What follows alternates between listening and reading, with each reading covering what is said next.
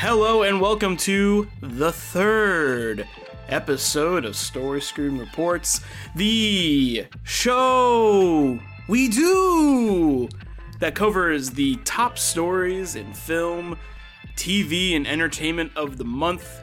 If this is your first time joining us, it's a news show, but we don't break the news, we react to the news in the world of the things I just said. The movie news, the TV news, who's fucking, who's directing, who's fucking the director. We're not talking about Don't Worry, Darling this month, so you don't have to worry about that. But I have an exciting show lined up, some new terms, new terminology, episode 3, still figuring it out, still massaging the membrane of this puppy, this little dog that I've birthed from the goo, and now I'm his goo dog dad.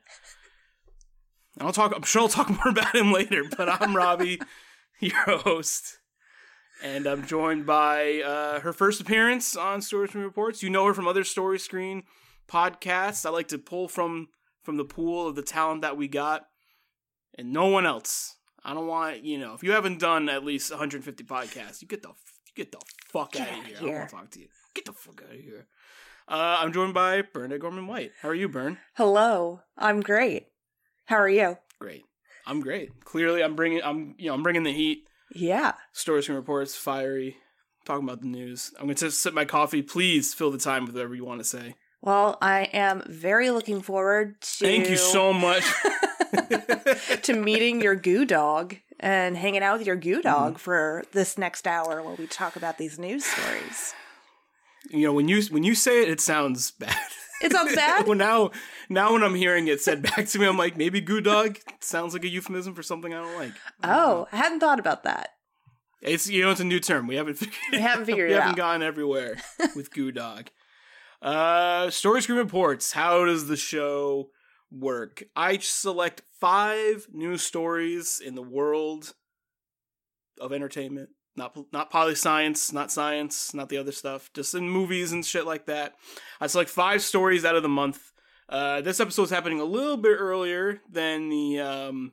We normally do it the last week of the month, but we wanted to give Diana and Mike some time to do an exciting episode that they have at the end of the month. You'll hear more about that later, but we take those stories. I read the headline of the stories, who wrote it, and I read an excerpt from said article on this news story, and then me and Bern are going to react to that. So, in previous episodes, I referred to this list of stories as the docket, but I'm still figuring out the terms. But from henceforth, this will now be referred to as the reel. This is like maybe in that pause, that exciting pause, maybe I would put in like the sound of a movie reel, like. I like that. Maybe I'll talk to Mike about it. If you don't hear that sound as this episode is posted, then I forgot and we didn't. But it's a play on like a news reel, a movie reel. That's how movies used to be shown on that little spinny disc guy. Before we ever would fucking. I mean, I guess in our lifetime, maybe we see movies on a reel, right? When we were like youths. Yeah, of course. Probably, right? Of course. Yeah, my brother worked at a local movie theater in the town adjacent to ours. And yeah, he was a projector man, and he had to change those reels. You had to do it. Yeah, fun jobs. Now it's all done with these fucking computers. Yeah, not nearly as exciting, but probably much more reliable. Hard to say. Probably convenient. Convenient. Our time working in the movie. Yeah. Our time working in the movie theater with a digital projector had enough problems. Yes. So, yeah. You add technology to anything, imagine. And you're going to run into issues.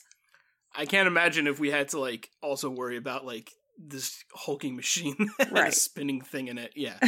So. Well, the first story on the reel is we're going to talk about the Super Mario Brothers movie official teaser trailer. This came out at the beginning of the month. The big thing that people are talking about, Chris Pratt. What is he doing here? Do we even like him? Do we hate him? I don't know. I never realized that Chris Pratt was such a controversial figure until this movie was announced. But we finally got the trailers from Illumination Studios. It's coming out April 7th, 2023. But Bernadette, what were your thoughts on the Super Mario Brothers trailer movie. Movie trailer. Yes. Movie trailer. Movie trailer teaser. Teasing some movie trailer. Movie trailer. Movie trailer. Yeah, I just don't know who they're making a Super Mario Brothers movie for. It's not that, I mean, I love Super Mario and I grew up playing Super Mario. We had an NES when I was younger, so definitely played a lot of Super Mario 3. That one I know like the back of my hand, pretty much. Right. And obviously growing up with the monstrosity of that Mario Brothers movie, the live action one, is great. And I love how bonkers and wild that movie is. But watching the trailer for this movie, I like these characters, obviously. But watching the teaser, it just kind of looks like almost any other kid movie to me. It doesn't really necessarily look like a Mario movie. It's just like a children's film that has a Mario skin, maybe? Right. But yeah, it's interesting that you didn't know that Chris Pratt was in I guess the news, I did, right? Like, yeah. I knew that, like, he, for a while, had been kind of, he's married to Arnold Schwarzenegger's daughter, Yes. and he, like, has been a part of, like, I think a really problematic church. Yeah. Where he lives, and he also, like, just his persona has kind of changed since, like, as, like, the goofy Parks and Rec guy. And then, like, I think past Star-Lord, that's when things got, like, weird, after he got buff, as we all, and once we all get buff, we become very conservative. Yeah, we all suck. Yeah, we all get really bad once we buff out. Yeah. But, I knew he was, but, like, I just kind of didn't really, I don't know, it was just kind of like, he seems weird, but, like, in the pantheon of weird celebrities was kind of benign to me. Sure. But then, like, when he gets announced as Mario, people are just like, not fucking today. I don't think so. Yeah, it's like, I don't know. Like, and then the voice. The thing is also, like, is he going to be doing an offensive Italian-American accent? That was the thing we all were worrying about. And, I think the real test in this movie was, like, how do you make these really iconic actors that you know how they sound play these roles of characters who barely speak? Right. I think the standout is in this in this teaser. We'll see when the movie comes out, but I think the standout is Jack Black as Bowser. Yeah. I think he's so cool. I think he's like perfect, and like and I think that he's perfect in a way where, like, you watch Kung Fu Panda, he sounds like Jack Black, but in this he sounds like Bowser. Right. And I think that's like, or like what you think Bowser would sound like. I think that's really cool. And honestly, we only get a few voices. Keegan-Michael Key as Toad, and maybe even Captain Toad specifically, which is cool. But I think he voices all of the Toads in the movie. I think he does a great job. But I do think Chris Pratt's Mario is good. Does he sound Italian, or does he sound like New York? I don't know. It's ambiguous at the moment. What do you think? Yeah, he really only puts like a little bit of flair on the character voice at the very end of the trailer where he says, "Mushroom Kingdom, here we come." Here we come. Yeah, that's like the only part where he really changes up his voice. Mm-hmm. But yeah, I know that there's always the conversation going around when it comes to voice actors that now celebrities have really like thrown their voices in the ring, and now when animated movies are getting made, more often than not, they're looking for names to sell the film. When you've had these amazing voice actors, devote their lives to being voice actors, and now they're kind of getting overlooked for a glitzier, bigger name to draw a lot of people to these movies. So I understand that argument. I think kids' movies, classic ones that like we grew up with, animated films, like we didn't know who those voice actors were, They were not big names. They might be big names if you were a voice actor nerd or an animation nerd at the time, but when you're a child, that doesn't matter. And you don't know these names. You could hear the names of people who were in like almost any Disney movie from that era, and unless you are tracking that information, you're not going to know who they are.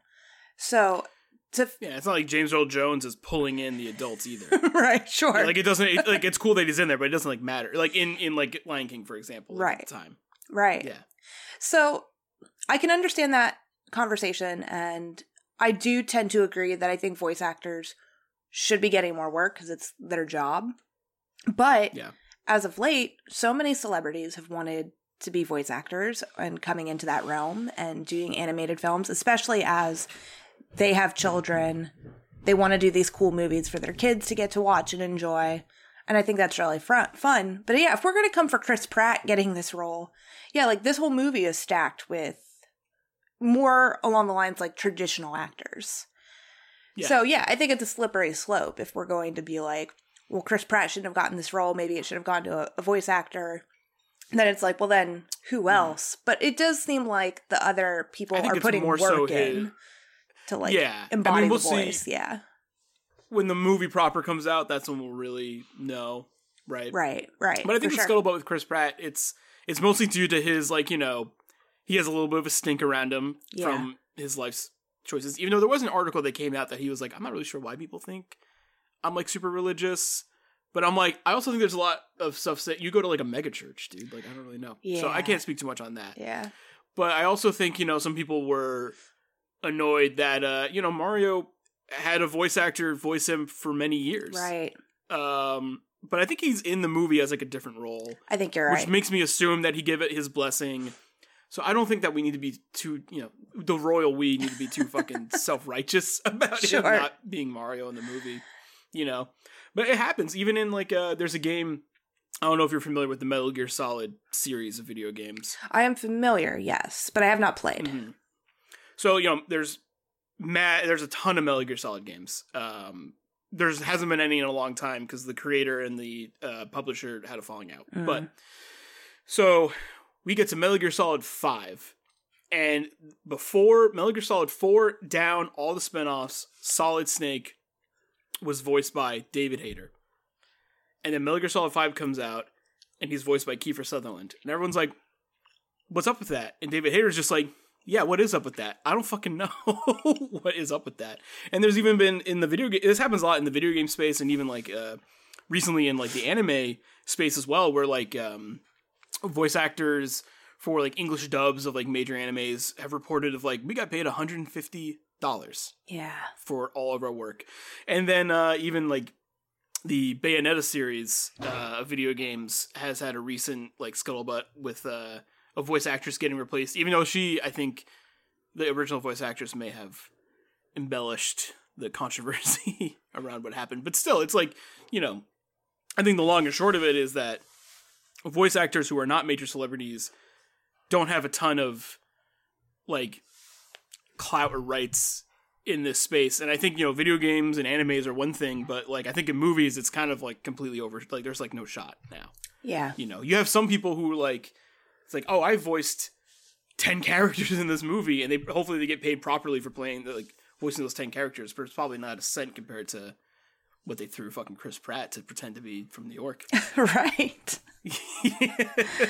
Yeah, I know Tara Strong, if you're familiar with her work, she's been in the voice acting game forever. She's very vocal on Twitter and just, like, in general about the discrepancy between, voice actors getting paid, you know, like, pennies on the dollar compared to like actors. And it's a bummer, but I don't know. I'm sure they're a part of a union, or if not, they're working towards it. I mean, I don't really know. Didn't look into the news story that deep, but yeah, they definitely deserve more for their body of work and committing to that medium, you know, for their choice of acting. Like they have skill and they're really, really good at that skill.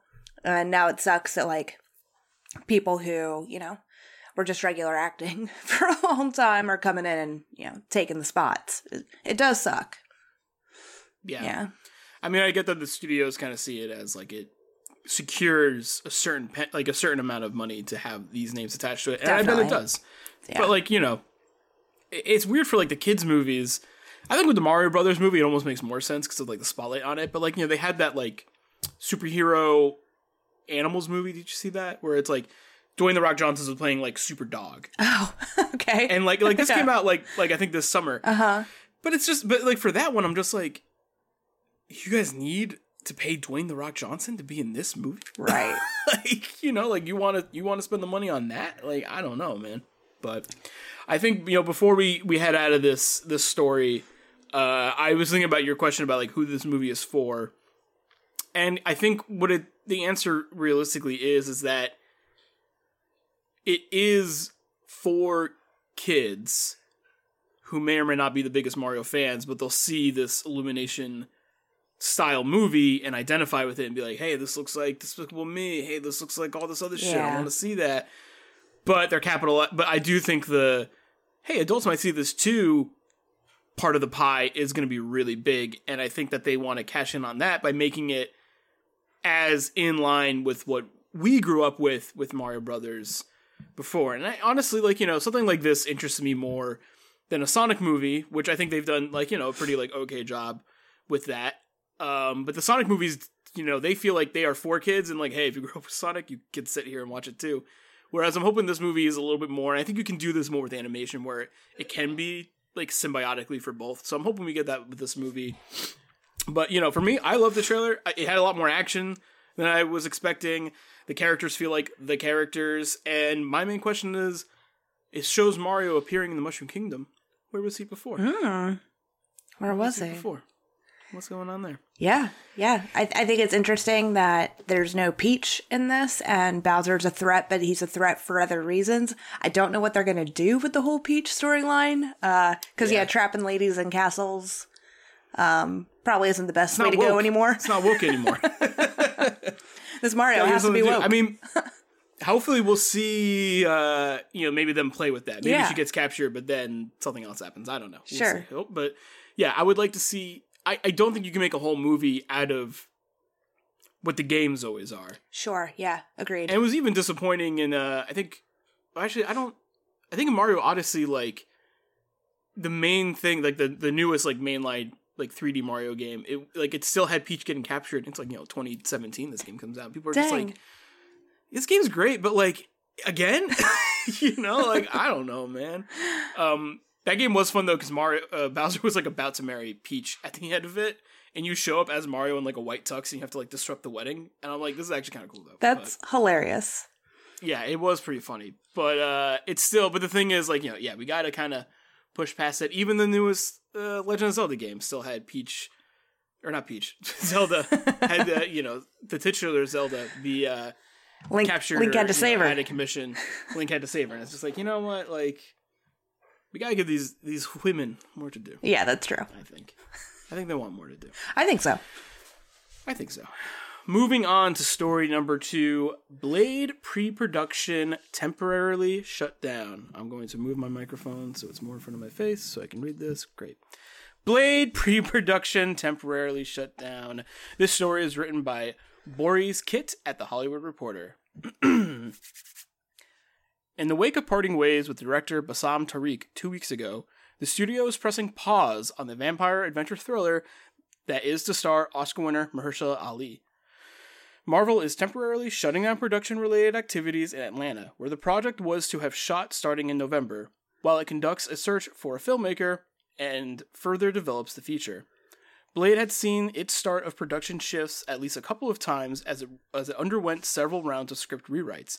Boo DeMeo, who has worked on shows such as Star Trek Strange New Worlds, The Witcher, and its animated spin-off feature, as well as Marvel's own Moon Knight, and Boo DeMeo is the current writer. So that's that story. And this also led to another story that I wanted to include kind of in this chunk, because Blade moving around also shifted the schedule of other Marvel movies and shows as well. This story is written by Rebecca Rubin at Variety. As part of the shuffle, Blade has moved from November 3rd, 2023 to September 6th, 2024, which created a ripple effect on the rest of the MCU. Deadpool 3 has relocated from September 6th, 2024 to November 8th, 2024. Fantastic Four has shifted from November 8th, 2024 to February 14th, 2025. An untitled Marvel film has been pushed from February 14th, 2025 to November 7th, 2025. Avengers Secret Wars has been delayed from November 7th, 2025 to May 1st, 2026. And another untitled Marvel film set for May 1st, 2026 has been removed from Disney's calendar. So, why can't they make this Blade movie? That's a good question. Why can't they make this Blade? It's Blade. He's cool. He is cool. And, he is cool. And you have Mahershala right there. I mean, I'm... Mm-hmm. It's funny because I've never seen the original Blade movies, although I would like to at some point. I think you would fuck with them. I think I would. Especially the Guillermo del Toro one. That one is crazy. Yeah, and I do love vampires. That is a wheelhouse that I really like living in and exploring. And so I definitely like the idea of these movies for sure. So I need to see them. But I'm really excited for Mahershala Ali. I think he is great. What a great actor that guy is. And yeah, I'll see this movie when this comes out. When it comes out. If it comes out.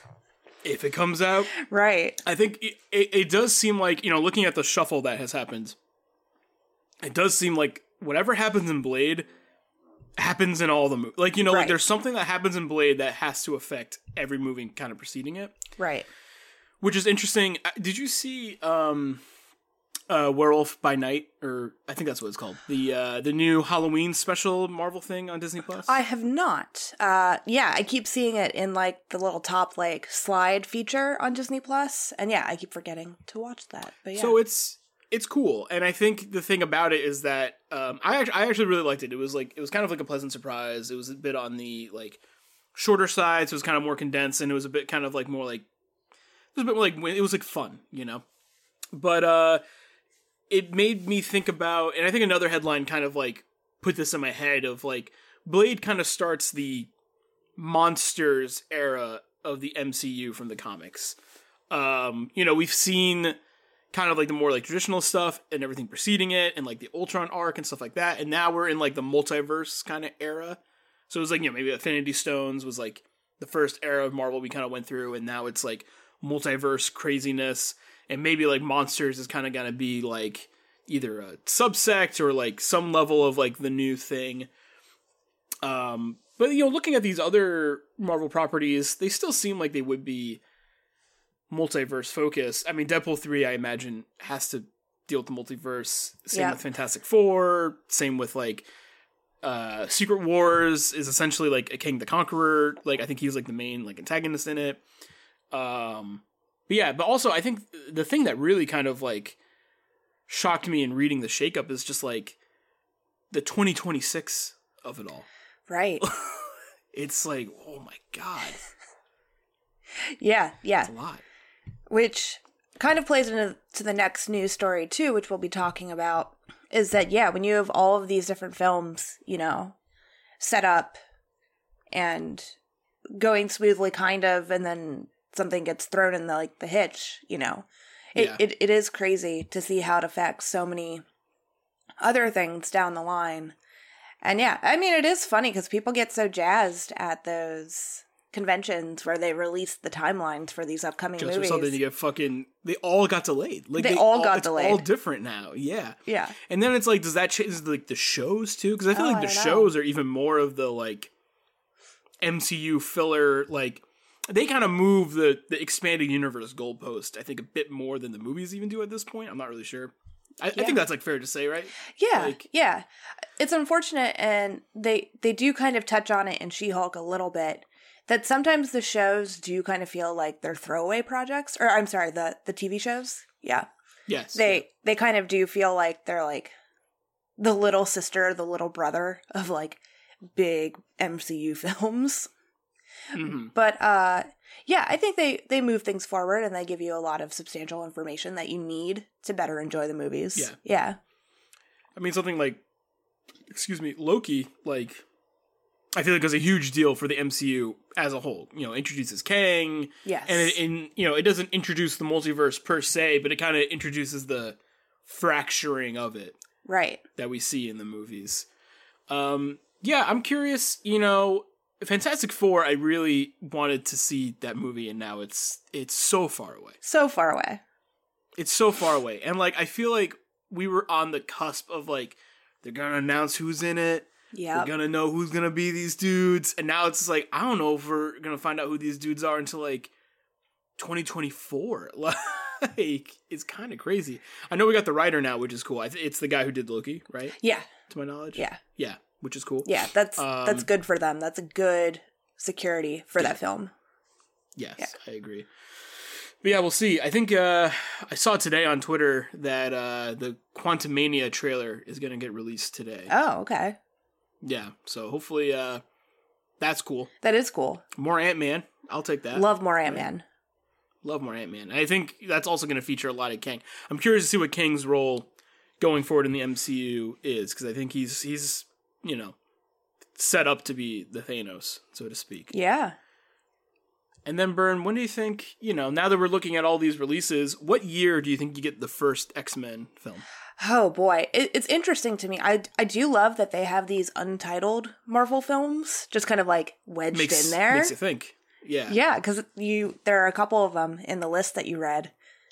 And yeah, it would be very cool. They know that the fans are hungry for it. That's so the thing. So do you see in She-Hulk they mention, Yes. She asked the Kevin robot, like, hey, so can we get some X-Men, please? So they get it, right? Like, they know. Absolutely. Do you think 2027 is, like, when we're gonna, It'd be cool if it was one of these untitled projects, especially the one that's supposedly coming out in 2025. That would be awesome. Mm-hmm. Although, I could see them also maybe doing an X-Men show first. I think X-Men as a show would work really well. Introducing kind of just depends on how they want to do it. Right. Are they going to do it the more traditional way? Are they going to get really weird with it? I think if they did it more traditional, I think you're right. I think a show would be perfect for that. Mm-hmm. I think that would be really neat. I think all of those different characters really could use more of a spotlight. Yeah, I just don't know how they're going to fit into the larger picture, because before, X-Men movies were very specific things, and they didn't have to fit into any other storyline going on. They were just X-Men movies. So yeah, I think if anything, that's going to be the only thing that they really have to focus on is fitting that puzzle piece into like the larger puzzle is going to be interesting. Yeah, I think that's tough. I also wonder what it means for, I think Spider-Man's a big question mark as well, like, because it's tied to Sony, so they're, Sony probably wants some level of Spider-Man in tandem with, like, the weird fucking shit they're doing over there. Yeah. Even though it wouldn't be the Tom Holland one, presumably. But, like, No Way Home did set up, No Way Home is the new one? Yes. Yeah. No Way Home, I was like, wait, am I getting confused? No Way Home sets up, enough it leaves enough cliffhanger, like the symbiote's in play now. Yeah. It leaves enough cliffhangers where Marvel wants to do, MCU wants to do something with it. So, I wonder if one of these mystery films is Tom Holland's return. There's a rumor that's been going on for a while that Tom Holland would be in Fantastic Four, to some extent. So, that moves that around too. I wonder, like, how big of a deal the shift and shuffle is, or if it's just kind of like, is it like everything kind of moves over, or does it like really fuck up a lot of, like, do we have to reshoot a lot of stuff that's already going? We'll see. Right. It is crazy just looking at this list and the ripple effect. And I had a thought earlier today where, if a director isn't working out, sure, they need to find a new director. I mean, I get that to a certain degree. But yeah, can you imagine being just like working on the crew of these Marvel movies and like you plan, like, say, your wedding for a certain time because you're like, this job will be done by then. And then they're like, well, this one asshole didn't want to direct this movie, and now we have to find a new director, so it's all getting pushed back. He's like... Yeah, someone can't figure out how to make a Blade movie. Yeah. It's like, what do you mean? Yeah, I mean, I feel like that probably happens, like, even for more minute stuff. Oh, I know. Yeah, just all of the people who put things off. Yeah. Yeah, and, like, does does it, like, do a lot of the same people work on, like, multiple projects? Does it fuck all that stuff up? Like, I do wonder, like... Reading this out loud, it seems like a massively big deal, and I just wonder if it is that. Right, because it could just be a lot of these movies maybe just need to have a couple scenes rewritten, to figure that out. So yeah, it might not be like as catastrophic as this seems, but this seems pretty crazy. It seems like a big deal. It seems like a big deal. Yeah. It seems like a big deal. We will see, we watched it. You liked She-Hulk, by the way? You were into She-Hulk? Yeah, I think... I liked it. In the middle, I was like, I don't really like the wedding scene. And I love Patty Harrison, but the wedding episode I thought was pretty stale. And I think the episode before that one I thought was pretty stale. But overall, I liked what She-Hulk was doing. Yeah, I think I liked it too. For me, it picked up, I think we talked about it actually during Halloween Ends. It picked up steam for me as it went on.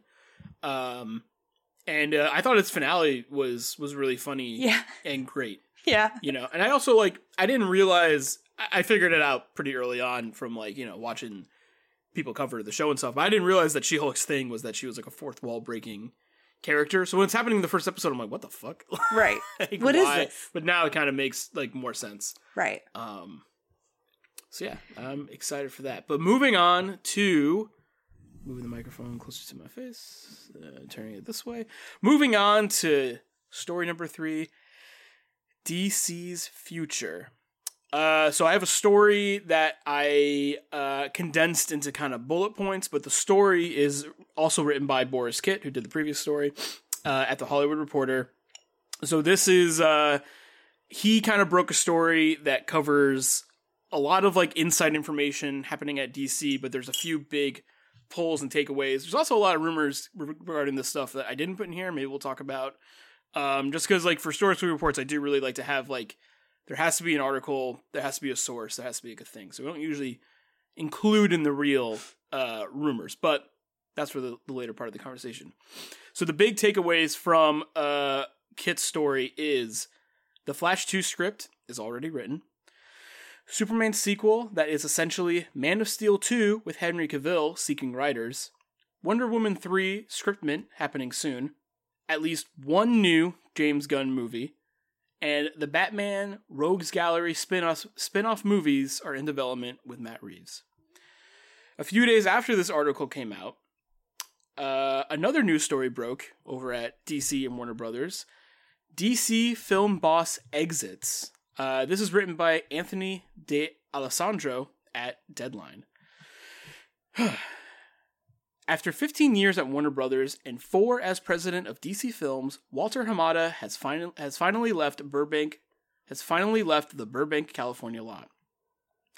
Hamada will be the 5th Warner Brothers motion picture studio executive to leave since David Zaslav has took the reins of the newly merged Warner Brothers Discovery, following Warner Brothers Motion Picture Group Chairman Tony Emmerich, President of Production and Development Courtney Valenti, Motion Picture Group COO Carolyn Blackwood, and Animation Group EVP Allison Abbott.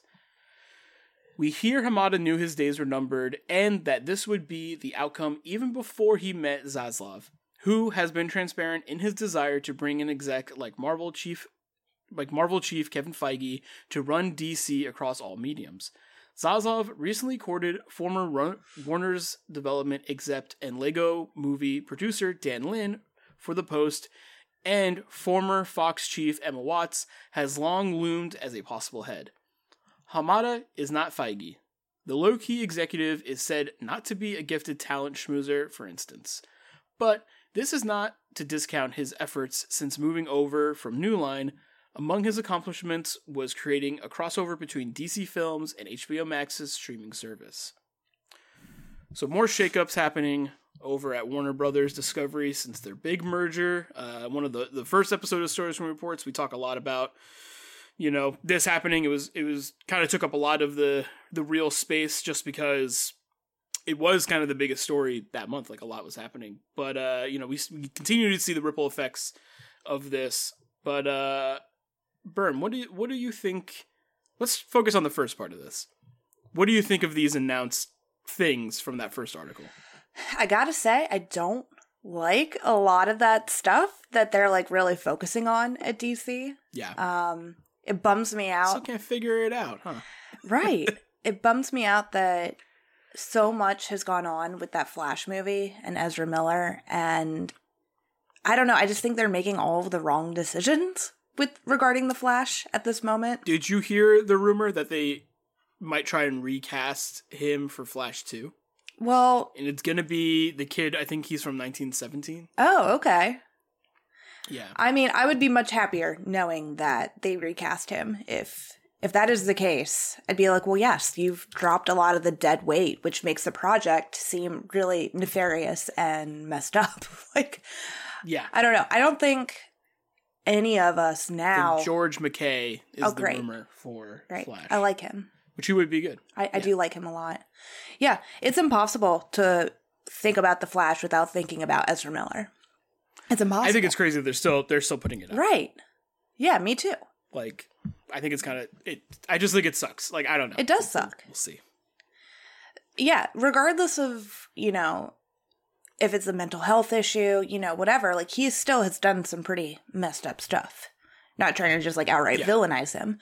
But yeah, I think it's a weird move to, potentially put out a film where your star has, like, been grooming women and, all of the stuff. We all know all the ridiculous, weird things that Ezra Miller has been doing. Right. But yeah, and then to, like, focus on it and double down so much on it, it's weird. It's, they're not handling it very tactfully. Yeah. No. But then also, I think the Henry Cavill one, like the Man of Steel 2, quote unquote, like that excites me a little bit. But, the rumors that are happening before this, and the article does touch on this a little bit, is that, they were trying to develop like a Black Superman movie. And I'm not sure if that was also the Superman project that J.J. Abrams was developing, or there's like another J.J. Abrams like DC project he was developing, but the merger also kind of like shut out a lot of his projects that he's looking for like other hands to pick up now. One of the things that got shuffled around that we talked about earlier, or maybe we didn't have a chance to talk about it, but was his Batman animated series kind of spiritual successor that got was now not happening at HBO Max, but he's looking for like other people to pick it up for streaming services, which is like fucking why? Like stop. But yeah, so that stuff is weird. I think the James Gunn one is like that's like kind of obvious. I'm curious to see, what he would do other than Suicide Squad or Suicide Squad or Peacemaker. Yeah. And I'm excited. I'd be excited for it. It does seem like though he's doing Guardians and then he's done with Marvel. Okay. That's kind of what it looks. I mean, right? I mean, if he's doing all this stuff for DC, then I'd imagine he's more in one camp than the other. Yeah, definitely. It does seem that way. Yeah, when James Gunn got Guardians and, I think other people were much more familiar with his work prior to that. But yeah, I like him. I think James Gunn is really good. I think he has a cool, distinct voice that he likes to work with. Yeah. And yeah, I'm into that. He's a weird dude. Did you watch Peacemaker? I have not watched Peacemaker yet. It's way better than I thought it would be. I bet. This show's great. All I've been hearing is good things. I was just like, damn. No, it is as good. And, everyone's like so hyped on it. I'm like, we'll fucking see. And I watched it and I was like, I like it a lot. Yeah. It's fun. Yeah. It's a fun movie. Or show. The thing... Yeah, and then go ahead. Sorry. No, you, please. Oh, no, you. Okay. No, you. The thing I didn't like about the Superman stuff coming into Black Adam was in that article that you shared. Spoilers for Black Adam. Yeah, spoilers for Black Adam. I think it's all over Twitter. I don't fucking know what you want from me. Yeah, come on. If you really like Black Adam, you would have seen it before listening to this. Absolutely. Yeah, but we all know what happens at the end. I think it was weird. Granted, I think Dwayne Johnson seems like a good guy. I've never really explored, him as a person. I don't really know. He seems like a good guy. Sure. It seemed weird to me that, he's been lobbying for Black Adam for a long time, which I think is very cool, that he's very passionate about that project and really wants to get involved. But I think it's weird that the whole Superman thing wasn't planned. And then, they kind of went around their bosses and kind of, did it anyway. And Johnson, he made it work, which I guess, is cool. And people are talking about it. So, it's generating buzz for the film anyway. I can understand the motives. But I think it's weird that they were told no and it wasn't the intention. And then they strong-armed it and made it happen. Yeah. And then by the end of the article, Johnson's like, yeah, I'm here for DC. Whatever they need, I'll help. I'll help look for this. Yeah, as long as I facilitate it 100%. Yeah. He just seems all of a sudden very, very involved. And, I I mean, it seems like he really loves comics and probably has really loved DC for a long time, and I'm sure he's really excited to be involved. But it was just like, I feel like there needs to be like more people in this room figuring out these decisions. He just came in really hot, and that's what that article makes it seem like. Yeah, I think also like the, getting Henry, it's like the monkey spot where it's like getting Henry Cavill back in Superman. Yes. Yeah. But through Dwayne The Rock Johnson, you're like, no, like, wait, no. I think it's weird. And like, I read like basically what the whole spoiler, like what the scene is when Henry Cavill like shows up. And like, I'm like, this is what you guys are fucking hyped on? Like, right. This is what you want? And also like, the divide between critics and audiences seems to grow wider and wider, where I think like on Rotten Tomatoes, it has like Black Adam has like a 40% critic score, and the review score or the audience scores is like a 90, and I'm like, what the fuck's going on with you people? What's going on? Like, I don't know. I don't want to see the movie. I'll probably see it at some point when it's like streaming, if it's not already. But yeah, I agree that Dwayne's I think he's the only actor that could have so much clout where he could muscle through all this stuff to happen. But I just like don't know if I want to give Dwayne The Rock Johnson that much like executive power over any of the storytelling. Yeah, no. Don't want that. That doesn't seem like that's a job he's very good at. So No. And like, I haven't seen Black Adam, so I can't talk too much shit, I guess. But it just does not excite me. We'll see what this Man of Steel 2 is. I've always thought that I think Henry Cavill could be a good Superman. I just think that he was not directed super well in his Superman outings, So if they could, but the thing is, like, can you make Man of Steel 2 and then make it like tonally course corrected in a way that doesn't feel like totally dissonant with like the first one? Like, I don't know. Like, I don't know. I also think I think that DC needs to hit the reset button, which is why the Batman I like so much. Love it.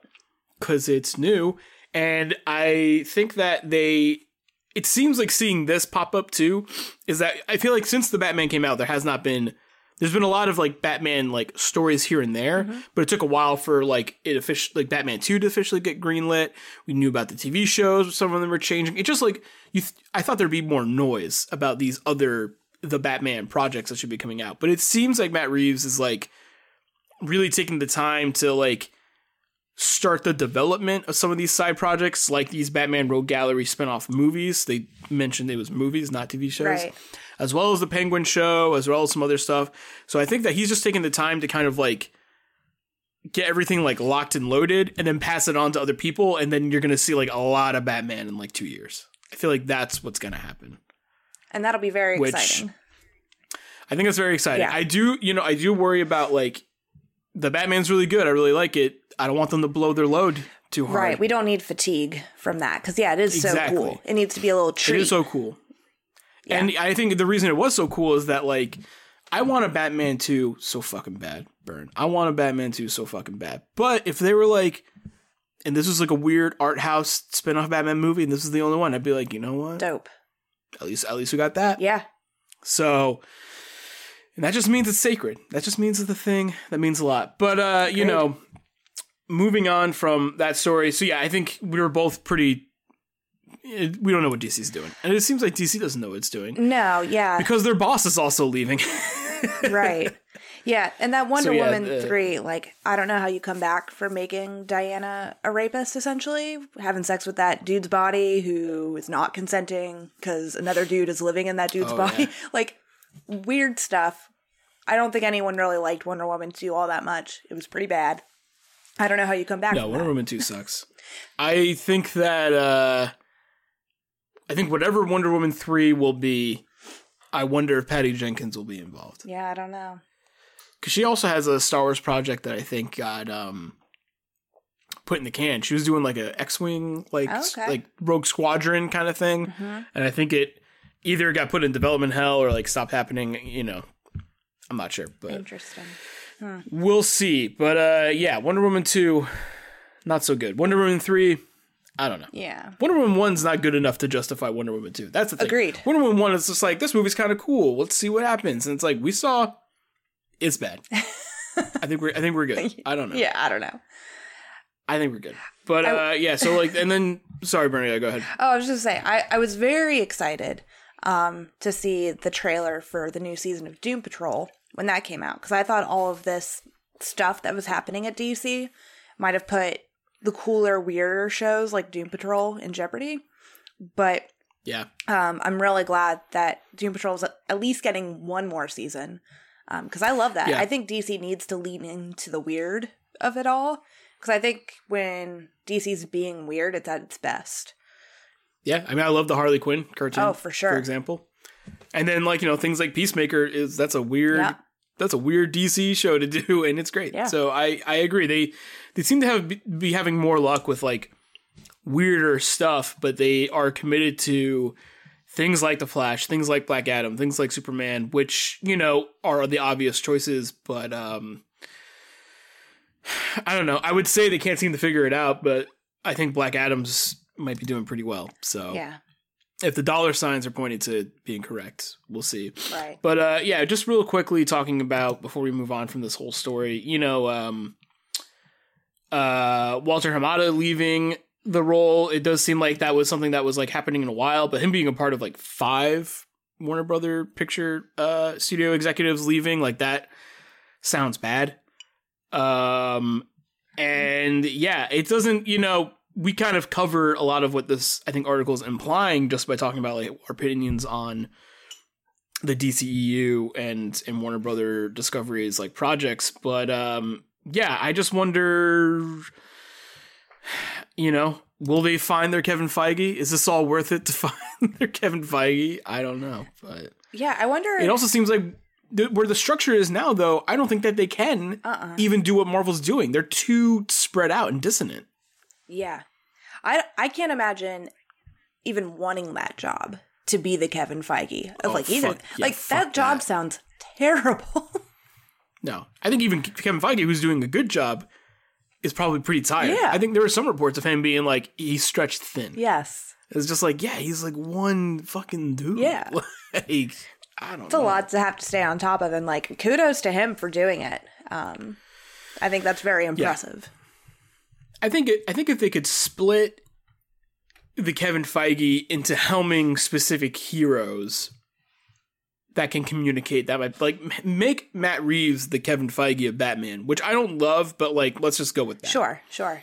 And then make someone, you know, for example, make J.J. Abrams the head of Superman, and then have these people, you know, be at the top and like find the directors and the writers for the projects and just like produce all of them. And then if they need to communicate with one another for crossovers, they can make that happen. I feel like that's the only way they can do it at this point. But like, I don't know, you can't even fucking have Henry Cavill Superman cannot even exist in the Matt Reeves like Batman universe. No, they're incompatible. And no one wants that. Yeah. It's like, it would not like make sense at all. So I just like don't know if the search for, and you know, now it's been a few months, like we talked about this in the first episode, like, you know, it's I don't think a Kevin Feige is going to fix any of this or make it any more cohesive. No. At the very least.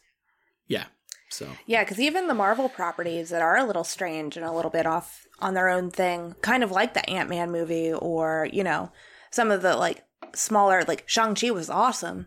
But yeah, they still look compatible with the other movies. They might be like doing their own weird different thing, but DC, those movies just don't. No. Yeah, they don't fit. They're in different. I would use the word timeline, but timeline is like so widely used when we talk about comic books now. But yeah, it's like those movies do not work together. They're like oil and water. Yeah, I think that's even like, you know, like universes you can't even say anymore because it's like, well, you know, like, well, actually, yeah, no, they are just like, I think if anything, they're so like stylistically dissonant that they cannot communicate anymore. Right. And the only reason things like Black Adam and Superman can is that like they feel like they can exist. Like Black Adam is spawned from the fragments of the Snyderverse. The Flash is spawned from that as well. Wonder Woman is spawned from that as well. So they can all still like talk. But then, you know, things like the Matt Reeves Batman is totally dissonant from all that stuff. And then even things like, I don't know what the fuck they're trying to do with Joker. I don't think they're trying to connect it to anything. I don't think so either. I do think if anything, Joker could maybe communicate more with like the Matt Reeves Batman. For sure. But luckily we got our boy Barry, so I don't have to worry about that shit. Oh, I know. So I think we'll see. Yeah. No, I can't imagine them fucking that up with Barry Keoghan. Love that guy. No, I also can't imagine them like wanting to. I think they like Joker, the Joaquin Todd Phillips Joker project. I think they like that it is separate. Yeah, get over there in your corner. Yeah, just do your own thing. But I think that's what they should do. I think, I think crossovers are ultimately like they're the only reason they're not overrated in Marvel is because they're built on that. Whereas like, but I think in general it's just like I don't really like need the crossover events. Like I want the event to be like Superman does something fucking crazy, not Superman meets someone fucking crazy, you know? Yeah, and if anything, maybe they should embrace the fact that their movies aren't connected, because then they can work on them independently. And if, say, a director falls through on one of the movies, it doesn't fuck up, 6 other movies that they're working on at the time. Every single project you have. You know? Yeah, good point, Bert. That's a very good point. All right. Well, moving on from the world of DC, but still in the world of comics, we have an interesting interview with Alan Moore. Alan Moore is coming out with a collection of short stories. I think it's his first foray into the literary space. I actually downloaded his book on my iPad because I wanted to read it. Yeah, I think I will also be reading this.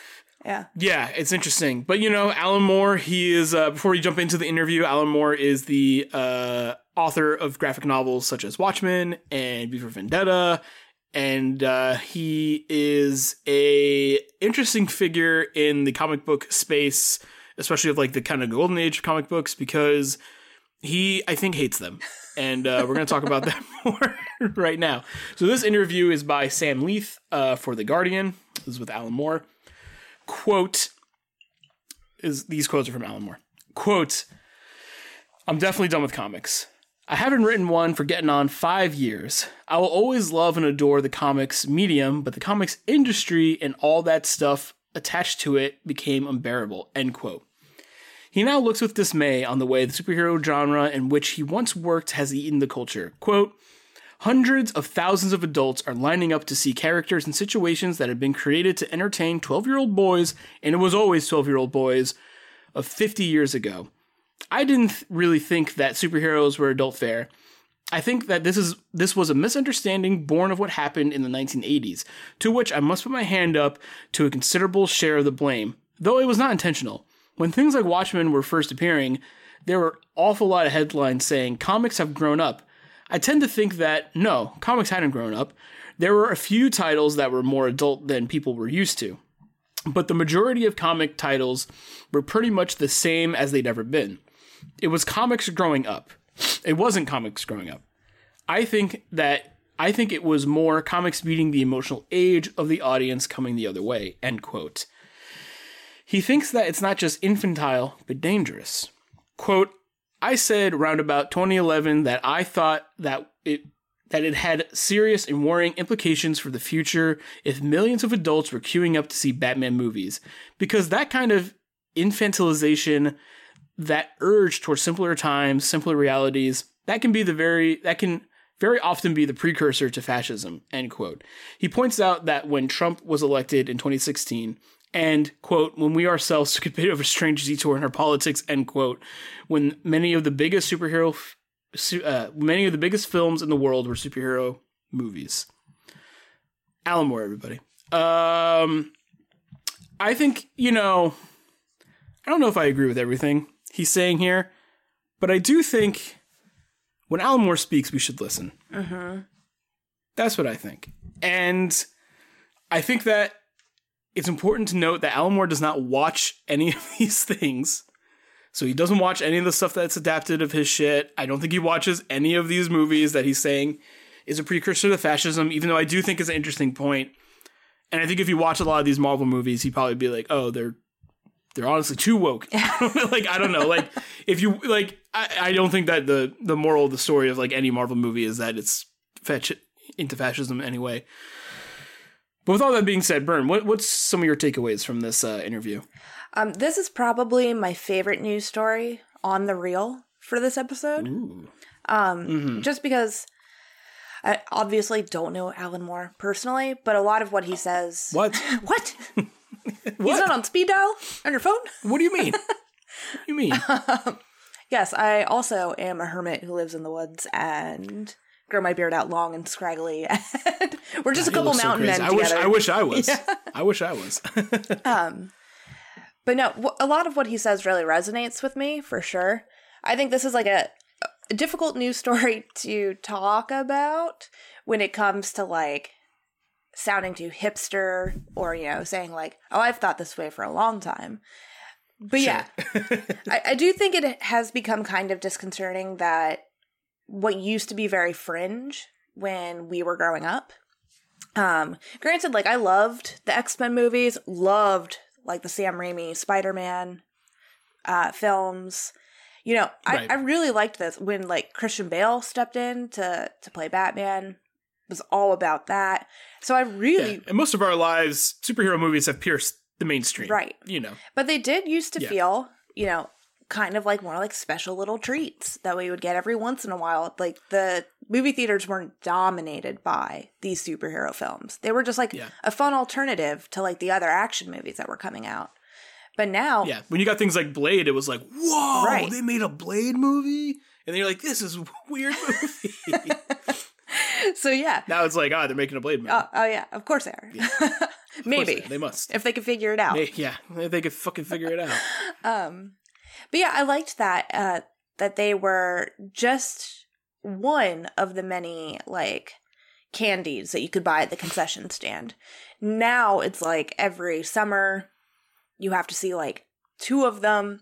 It really does feel kind of like a checklist. Like you're going down the list. You're like, well, I got to see this one. This one's coming up. Got to see it because it's going to connect to the next like 4 movies.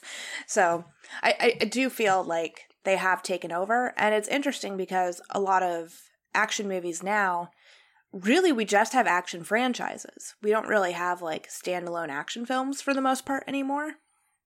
You have your superhero ones. You have like your Mission Impossibles. Top Gun's coming back in a big way. They've kind of like revitalized. You get something like John Wick, which may be a standalone, but then it does so well it becomes, you know. I think a lot of action movies are as it should, but like a lot of action movies are standalone until they're not. Yeah. I think that's kind of where we live with that now too. For sure. So I definitely do think that they've gotten way too overly saturated for sure. I think to be a film critic and live in this world, which we live in, you have to be up to date on it, whether you like it or not. And that is a weird sentiment for like entertainment, that you have to like be so entrenched in this thing that otherwise you probably wouldn't be, just because, you know, it is part of like the quote unquote job is making sure you're up to date on all of these. But yeah, I do agree. I think that we as a culture, but here I am as a woman who is 33 years old and can't imagine never wearing crop tops again. Like, I think the older we're getting, like our generation, I think we're staying way more youthful than any other previous generation before us. You know, so the fact that like 40-year-old people, 50-year-old people get psyched for these superhero movies, I think it's okay to like something, and I think that's great to be a fan. So I don't know. I think Alan Moore might be taking it like a little too extreme with like the whole talks of fascism, but I can kind of see where he's coming from, that like these superhero movies have kind of, you know, put us all in the same headspace.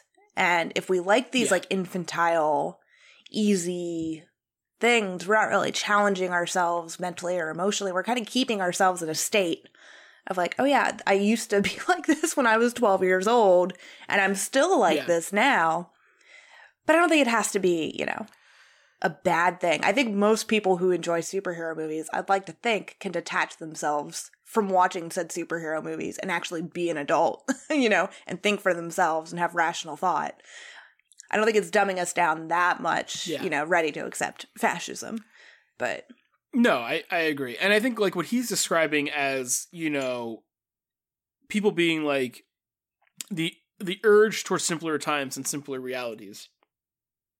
I don't think that these movies' narrative are communicating that, you know? And I think that, like, you know, I maintain that the way that these, Marvel especially, but the way that these movies and shows are coming out where you kind of need to watch it to, like, be kept up on it, like, the reason it's like that is simply because it is the same way that comic books were released. Right. It was issue to issue, month to month. And it is just the same model for these movies. And, you know, I think that my thing about when it comes to talking shit about any movie, TV show, or whatever, you can only really talk shit once you've, like, done the homework, you know? Yeah. You can talk shit if you haven't, and you can have your opinions and you know, shake hand at Cloud. Old man shakes hand at Cloud. But I think that, you know, with Alan Moore, it's like, well, like, I think if he engaged with some of the adaptations of his work and stuff like that, I think he saw some of the adaptations of his work and he was, like, super pissed off about it. And when you watch something like V for Vendetta, you may like the movie, but if you're Alan Moore and you read the Alan Moore V for Vendetta, you might understand why he's pissed off, you know, especially with, like, the Watchmen movie. Yeah, big time. But, like, you know, Alan Moore didn't watch the Watchmen show, and there was, like, another headline that came out recently that he meant that David Lindelof, like, sent him a letter being like, I'm the next bastard who's, like, ruining your, like, movie and something like that. And it's just funny kind of seeing, like, what the modern pretentious nerd will say to the older pretentious nerd. And Alan Moore just kind of being like, fucking whatever, I don't care about this shit. But I do think, you know, from his perspective, as someone who's not engaging with this stuff, who someone was, like, kind of put on the pedestal without maybe even wanting to be, I can see why he has these opinions of just, like, fuck all this, what are you guys doing? Because he still thinks that comic books are the same that they were in the 80s, his work being the only stuff that people considered an adult. And I also think that it's really good that, like, he didn't write comic books so they would be more adult. He just wrote. Yeah. I think that's really cool. I think that's, like, really cool that still shines through, where it's like, you know, and he was just like, I don't know why people are referring to me as that. That's not what I was trying to do. He's just, like, telling stories. Sure. And I think that's, like, you know, kind of good in some way. But I do think, I think the rise of fascism in modern culture has been on the rise for his entire life and our entire lives. And I don't think that comic book movies have sped it up or slowed it down in any way. I think that, you know, I think that's just a thing that is happening. Mm-hmm. But I do think, like, you know, maybe being trepidatious of a rise of media that so piggybacks on our nostalgia is maybe something to think about. Yeah. You know? I think it brings up interesting points. Again, like, you know, when Alan Moore talks, I like to listen. And I think that, like, even though I definitely don't agree with everything he's saying, I do think that his, like, reflection on his life and his work is interesting. And also, like, I think that we live in a time now where comic book writers are a bit more, like, respected and their stories are treated a bit more sacredly than obviously when he was doing it. Right. And I think that he got out of that game and was on the fringes of it the entire time. So he is not super, you know, he doesn't know all the ins and outs, that stuff. In this article, he doesn't have the internet. He says he doesn't have, like, a computer. He has an assistant that, like, sends him this stuff. Right. Like, you know, it's, you can't take his word too much as gospel when you're, like, that on the fringes of society. But he's an interesting dude. He's a brilliant man. And he has made some of the, you know, I do, like, it is funny, like, you know, I'm sure even when we've covered his books and adaptations, you know, we've talked about, it's like, yeah, when Alan Moore in the 80s was writing these, people were saying it's when comic books finally grew up. And I think it's very interesting to see him, like, really push back against that. Yeah. And I think it's interesting to see. Yeah, definitely. He doesn't really get into this argument in this article, but yeah, I do think that we should be careful about treating film. Film is not the superior storytelling machine. Sometimes it's really great. Sometimes things are better in their original format, for sure. But like with the Watchmen television show, absolutely in love. One of my favorite shows of all time, for sure. Do I still think that Watchmen as a story is best in its comic book form? Yes, I do. I think that is the best way to tell that story, and I think Alan Moore nailed it. And so I do think it's somewhat problematic that we have chosen to really like glorify film in this way, being like, well, of course it has to be a film now. Like, adaptations have been around forever for sure, but sometimes there's the superior way of telling a story, and sometimes that's not in film form. And so it's interesting that Alan Moore, I guess, I don't know if he's ever really talked about that, but in this article / interview, he doesn't get into that, but I can totally see his point of view. If he was like, yeah, I made this thing and you guys need to stop trying to make it another thing because it's already this and it's already, you know, at its best form, which, you know, I would agree with. But I mean, he said he loves comic books as a medium, you know, so like it seems like he's very enamored with the page. Yes. And from that perspective, I think the thing with Alan Moore stories is that they are not easy to adapt. They're very intricate and, you know, oftentimes literary as well as like graphic novels. And like, you know, he'll have like, you know, Watchmen's like, it's almost like an infinite jest of comic books where it's like, you know, there's like subheadings within subheadings of stories within stories, but they all relate, but not obviously. You have to kind of like put it together yourselves as the reader, which is why when you get something like Zack Snyder's Watchmen movie, where it's just like, aren't these guys cool? You're like, no, they're not. What do you mean? Like, it's, you know, I can get why Alan Moore is the most pissed about his adaptations compared to other people. Because, like, you know, other comic book stories that we've seen get adapted, you know, something like She-Hulk, I think, is loose enough to where someone else can come in and shape it and morph it and make it into something that still communicates the natural essence of it. Right. Whereas, like, you know, I think David Lindelof did such a good job with the show because he wasn't trying to adapt the graphic novel. He was trying to like continue it in a new way. And I think that if you made a V for Vendetta show that took place after V for Vendetta and is about like Natalie Portman's character being the next V and maybe trying to like start a revolution in that way, and you kind of make it like a little bit Mr. Robot, a little bit V for Vendetta, and it's like a series, that would do way better than just doing like, we're adapting this. Right. Yeah. You know? Yeah. But it's easier said than done. Yes, it is. All right. So the final story on the reel is a fun one. I don't think it's going to take us too much time, but I just think it's a little goofy. Ahmed Best teases tell-all film. Ahmed Best is maybe best known for his controversial role in the Star Wars prequel series as Jar Jar Binks. And he just tweeted this out on October 11th, 2022. It's a front page of a screenplay called Untitled, which I think is funny.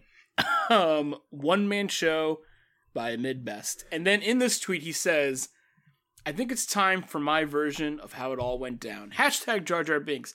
Hashtag Star Wars. Hashtag fandom. Hashtag the prequels. Hashtag one-man show. Hashtag my story. Hashtag Darth Jar Jar. He also posted on Instagram, I think it's kind of like a Google search of this story. And those headlines, he has one from a website called We Got This Covered. One of the most hated figures in Star Wars history is finally ready to tell their side of the story. And then from Giant Freaking Robot, there's going to be a one-man show about Star Wars' worst character. And then in the Instagram caption, he says, Ahmed Best says, quote hated, quote worst, quote cringeworthy, quote much maligned.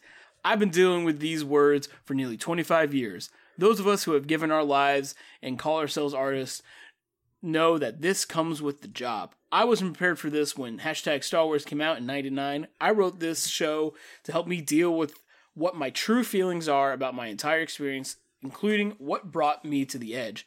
I'm very afraid to put this out there because of criticism like this, but I'm compelled to do it now because it's the job. Hashtag Jar Jar Binks. Hashtag the Phantom Menace. Hashtag the prequels. Hashtag One Man Show. Hashtag Darth Jar Jar. Bernadette. So when this comes out to Broadway, are you gonna go see it? Yeah, man. I would watch this. I love Ahmed Best and his relationship with Star Wars. Yeah. I think he's great. I think he's weathered the storm really well for the amount of shit he's gotten for being part of those sequels or the prequel trilogy. It's for being cast as something he didn't write. Right. Like, yeah, everyone's giving him shit for it. It's like, what do you mean? Right. I listened to this podcast called Newcomers with Nicole Byer and Lauren Lapkus, and they do different series that they've never seen before, and they sit down and they watch it and then they talk about them. And they did, I think their first season was Star Wars. And they had them at... Neither of them watched Star Wars? Neither of them had seen like any major Star Wars properties. Yeah, they've done Lord of the Rings. They've done the Fast and the Furious franchise. They've done Tyler Perry films. They're wild. They do a bunch of movies that are really funny. But one of the last episodes in that first season where they did Star Wars, they had Ahmed Best on the podcast to talk. Nice. And yeah, it was so sad to hear him talk about just like how excited everyone was while they were making those movies. And how he was really like at the forefront of mocap, and they were really just kind of all developing that together for the first time. You know, it was like a new frontier for filmmaking and character building, and how everyone was just so excited. And then to have the reaction that they got is just heartbreaking. Yeah, I mean, it's definitely one of the I think, you know, him getting really dragged through the mud, and then the kid who played young Anakin in Phantom Menace is like one of the really sad stories of Star Wars. And, you know, I don't think you get to see him have a second chance the way that Hayden Christensen just did in Obi-Wan and stuff like that. And yeah, I think that's kind of like one of the weird swept under the rug stories of Star Wars. You know, that kid had a rough life. Mm-hmm. Yeah, I wanted to include both the Twitter post and the Instagram post, because the Twitter post I was like, he's joking. And then Instagram post, I'm like, he's serious. so there's a real thing happening. I wonder, I think it's interesting because he hosted a Star Wars, I think, like, game show for kids. Yeah. And so, like, you know, he, like, you see Disney, since acquiring Star Wars, especially with the TV shows, like, kind of trying to make good with some of the prequel actors and being like, hey, you maybe got a rough shake before, let's get you back and give you the right thing, with Tamora Morrison, Hayden Christensen, Ewan McGregor, like just kind of giving them like another shot, or like another opportunity to do what it is. And I think, you know, it's to varying successes. It's a Black Adam scenario where I think, you know, audiences who just want fucking anything put into their, you know, when Baby wants his bottle, Baby likes the bottle, Baby loves the bottle. And then you have some people who, you know, they don't need the bottle. They're grown-ups. And they don't like this shit anymore. So, I don't know. But, yeah, I'm interested in something that's been covered and he's talked about. I'm interested in what, like, a one-man show of this would look like. Could it be, like, something that's, like, theater-related? Does he want to do, like, a show or a movie that's, like, a one-man show? Does Disney shut it down? Do they co-sign it? Can they co-sign it? Do they just kind of let it happen? I think all that stuff is interesting to consider, but I would love, like, my dream for it is I do think it'd be most effective as a play, and like an actual like one man show, like big production, and like I feel like that'd be really cool. But yeah, what would you want to see out of this project? What comes to mind when you read hashtag Darth Jar Jar, hashtag Jar Jar Binks, hashtag the prequels, hashtag Star Wars? Yeah, I agree with you. I like the idea of it being like a more intimate telling where he just tells stories of like how exactly it all went down. Did you ever hear the story about Michael Jackson who wanted to play Jar Jar? I feel like I did hear that a long time. I actually totally forgot about that. Yeah. Yeah, Ahmed Best told this really funny story of how George Lucas like took him to a Michael Jackson show, and they went to this concert. It was great. They were like on like a secret balcony, like had really good seats, you know. And then afterwards, Yeah. George introduces Ahmed to Michael Jackson. First, Michael Jackson's like coming up to them, greeting them, because I think he like took his 2 nieces or whatever to go see the show. Sure. And yeah, like he's Michael Jackson. He's doing like the voice, you know, he's like in his character. Yeah. And George was like, "Oh, Michael, this is Jar Jar Binks," and didn't introduce him as Ahmed. He introduced him as Jar Jar. And Michael Jackson, like immediately, like his voice dropped it. He like... he was like, "Oh," like, I don't know if he said like "nice to meet you" or whatever, but Ahmed was telling the story being like, yeah, George Lucas brought me to that show just to like tell Michael Jackson personally, like, you're not getting hired for this role. Which is hilarious. Yeah, it's almost just like, no wonder Michael Jackson was fucking pissed. That's the way you find out. Yeah. It's like, that's kind of fucking shitty. That's hilarious. So yeah, I would love just to watch a show of like stories like that. So just hearing about like the whole process of the making of the movie, maybe the fan reaction, maybe like the redemption arc at the end where, he's hosting the Search for the Next Jedi or whatever that kid's show is called. Yeah, I like him. I like the dude. He seems like a good guy. I am curious about the Disney of it all. Like do they be like, all right, we'll let you do this unsanctioned project? Because I think if they stop it, that looks really shitty. Agreed. But yeah, we'll see. I only bring it up because it's just like, you know, licensing agreements, things like that. Like that's when the waters get a little bit muddy. But I do think, you know, if it's like maybe there's some like legal loophole, if it's like a personal project like that, or they just like give it the blessing and they let it slide. You know? Yeah. Fuck this guy's life up enough. For sure. We shall see. Bern, are you ready to talk about what's coming out in November? Yes, I am. All right. So this is the part of the show. We have finished the news. There's no more fucking news. The news is dead. Over. No more news. We're done. But there is a little bit of things that are coming out next month. I'm going to run through a list telling you what movies are coming out next month and what shows are coming out next month. Not all the shows, because there's a lot of TV that comes out and a lot of shit I don't care about. And a lot of, you know, it's like season 5 of The Good Doctor. I don't care about that. I don't care about season 5 of The Good Doctor. And I don't know if that's coming out next month, and I don't even know what season it's on. The Good Doctor's about, he's the kid from, Patrick Bates is in that one, right? Yeah. Norman Bates? Yeah, he will look like a child forever. Freddie Highmore? He will look like a child forever. But we're not here to talk about that. I'm here to talk about the movies coming out next month. What's coming out in November? Movies. On November 1st, we get Close. On November 4th, we get Enola Holmes 2 coming to Netflix. Causeway. Weird Al, the Al Yankovic story, streaming. I'm not sure where that one's coming, but it should be coming. It is Roku, the Roku channel. Roku. Get your Rokus. Turn them on, baby. Get your free week subscription, because everyone's going to sign up for Roku and then instantly ditch Roku. Cancel that shit. Yeah, I mean, that's what I'm going to do. Goodnight Oppie. I'm Totally Fine coming to VOD and streaming. Nocebo. The Estate. On November 11th. Black Panther, Wakanda Forever. Woo, woo, woo, woo. The Fabelmans. The Sun. On November 16th. The Wonder comes to Netflix. On November 18th. Bardo, False Chronicle of a Handful of Truths. Disenchanted comes to Disney+. The Menu, which I'm extremely excited about. Yeah, man. Oh, yeah. November 22nd. Blood Relatives comes to Shudder.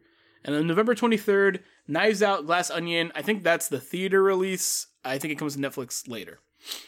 So, and I do think it's coming out, if you live in this area, in the New York area, I do think it's coming to theaters around here. So, because you can buy your tickets now.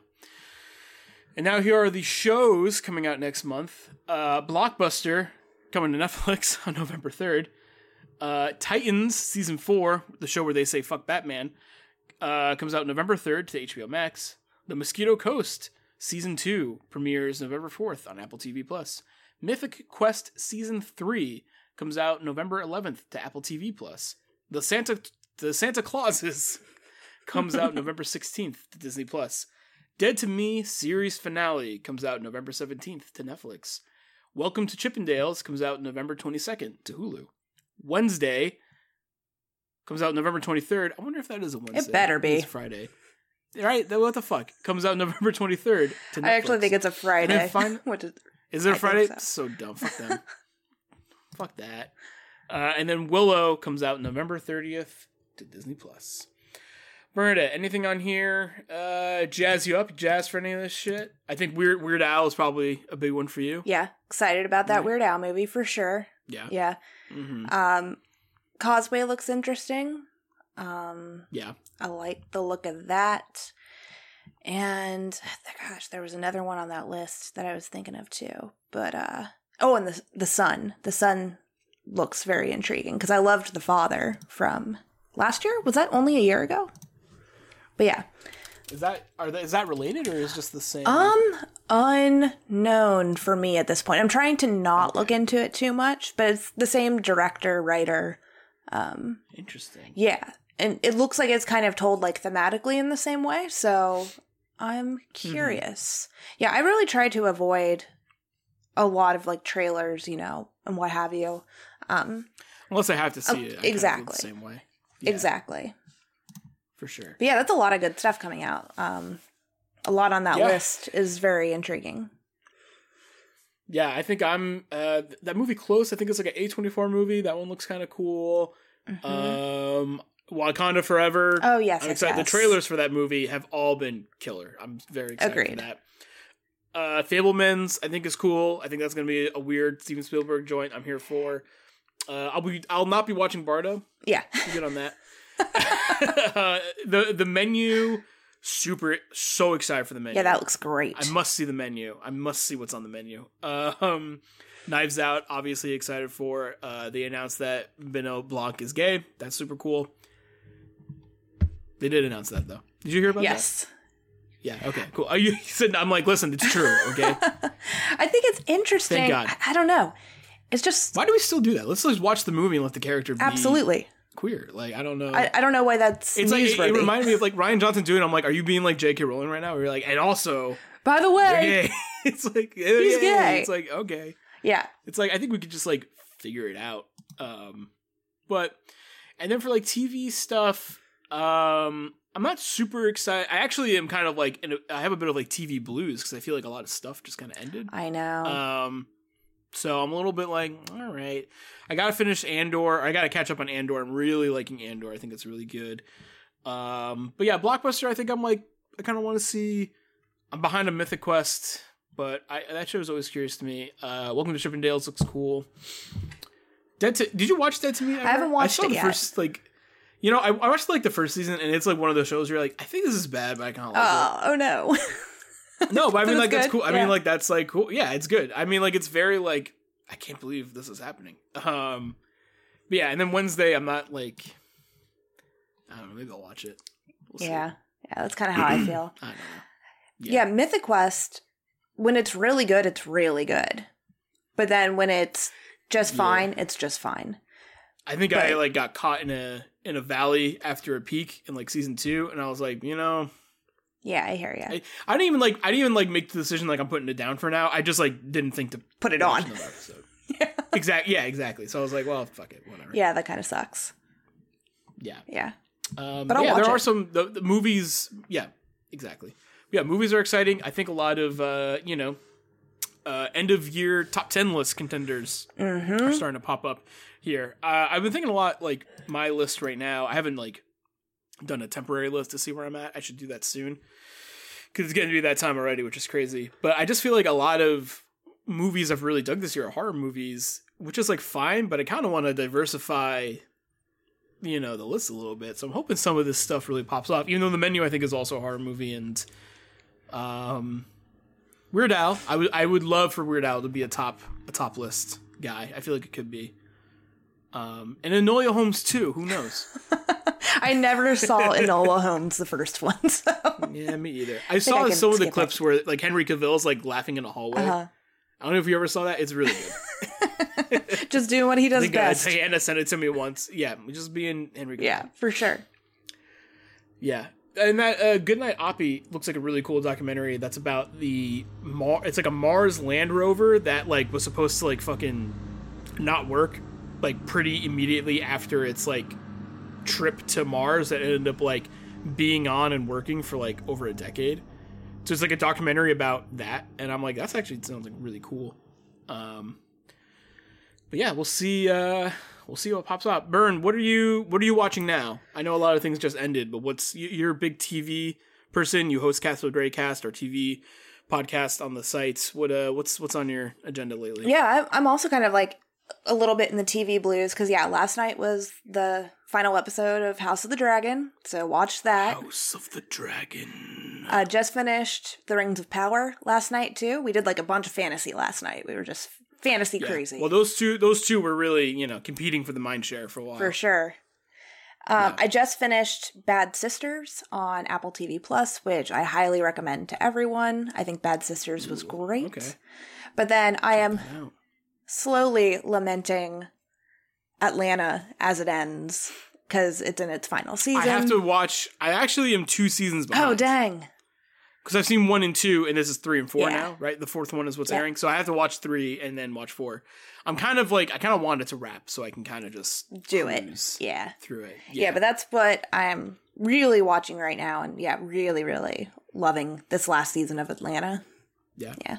Byrne, you should watch Andor. I know. That is next on our list. Now that we're done with Rings of Power, we can commit to something else. Andor is a good Star Wars show. I'm excited for that. I swear to God. I swear to fucking God, it's good. What did you think of, without spoilers, people might still be watching it, but what did you think, especially House of the Dragon, but what did you think of the Lord of the Rings finale? What did you think of the House of the Dragon finale?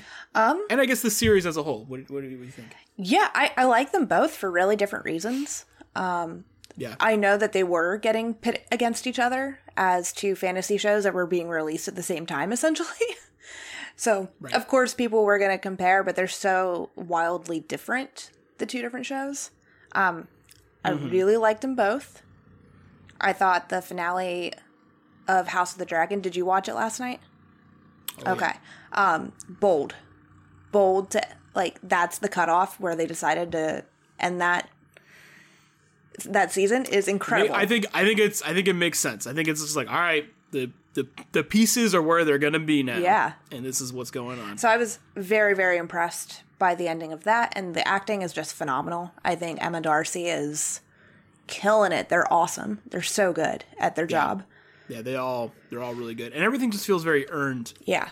And I think I really felt that way, I think a few episodes ago, with Viserys, and he's very old. Yeah. And I think that's my favorite episode of the season. And I think it's just like what really, it really cemented like how much I like the show. Because before I was like digging it week to week. I think I called it like, a very high budget trashy soap opera, which I still kind of stand by. You're not wrong. But I think that episode really, it's like, it makes all the time jumps and all that stuff really like worth it. Because you get to have these moments where you're like, all right, it does feel like really earned. I do like it. And like, I think time jumps used so repetitively, and not repetitively, but used so much in a show like that. I was kind of worried that it kind of felt like, or this was my opinion for a while, where I was like, it kind of just feels like it's like a cheap way to create narrative impact. But seeing the way that they do it and how much do they use it to earn like really big moments, I'm like, I'm like kind of softened on the idea. Yeah. I loved Rings of Power, but I do think that the season finale was a little bit clunky compared to the rest of the show. I could see that. I think that the reveals are a little bit like, here you go, and you're like, I don't know, we could have stretched it out. I don't know. Yeah. And they're not that surprising. Correct. Yeah. Yeah, really like my only critique, and this is more of a comparison, is really the thing that the Rings of Power doesn't do for me, which is wild, is the music. I think the music is kind of lackluster in the Rings of Power, which sucks because obviously it's not memorable. Yeah, the Howard Shore Lord of the Rings, like of course they can't use that because the projects aren't related. No. But it's like the one thing that I'm just like, I can't believe it's not grabbing me at all, like this music in this show. I think it's serviceable in the moment, but it's not memorable. Right. You don't remember the music. Like I can tell you what the Game of Thrones theme song is right now. Yep. I cannot like hum the tune of the Lord of the Rings theme. I couldn't do it either, and I watched 3 episodes last night. So yeah. It's like da No, it's not even that. I don't No. I don't know. Well, Bernadette, thank you so much for joining me for Story Screen Reports. I hope you had fun. I hope you liked it. I did have fun. Great. Yeah. Good. It's a good time. Well, we're in a good time. We're not the only podcast on StoryScreen. StoryScreenBeacon.com is a host of many podcasts, articles, and reviews. So head over to our website to check out all of the amazing content that we do. Bernadette hosts a show called Captain Raycast, which is our TV podcast. She also hosts many a hot take. She does a lot of stuff. Bern, is there anything you'd like to plug while you're here? No, those are all really great plugs. Love that. Yeah, I would just say StoryScreenBeacon.com. Obviously, scroll down to the bottom of that guy. You'll see all of our icons. Click on those icons. There you go. Hang out with us. You'll find our stuff. I also don't have much to plug at the moment. I do think, if you like this episode of the show, listen to the last 2 episodes. They are also really cool. Time capsules for the news back in the day. So check that out. Bern and I did an episode of Hot Takes that she hosted for Halloween Ends. So if you've seen Halloween Ends, you should listen to that. Or if you're on the fence and everyone's like Halloween Ends is so bad, it's so dumb, maybe listen to 2 people talk about why maybe they think it's pretty good. Yeah. They think it's kind of good, this one. Yeah. Maybe check that out. Maybe hear something positive in the space. I don't know. But head over to our website to check out all that amazing stuff. We are planning on launching a Patreon. I know we said we'd do it this month. I think we all got really busy. I moved, and I've been doing a lot of stuff. Bernadette's doing a lot of stuff. Mike's doing a lot of stuff. So we are still working on that. Hopefully we can get that at you soon so you can throw us some bucks, get some cool stuff. But until then, I'm Robbie. I'm Bernadette. That's Bernadette. And we will be back next month with more news. Goodbye. News. Bye.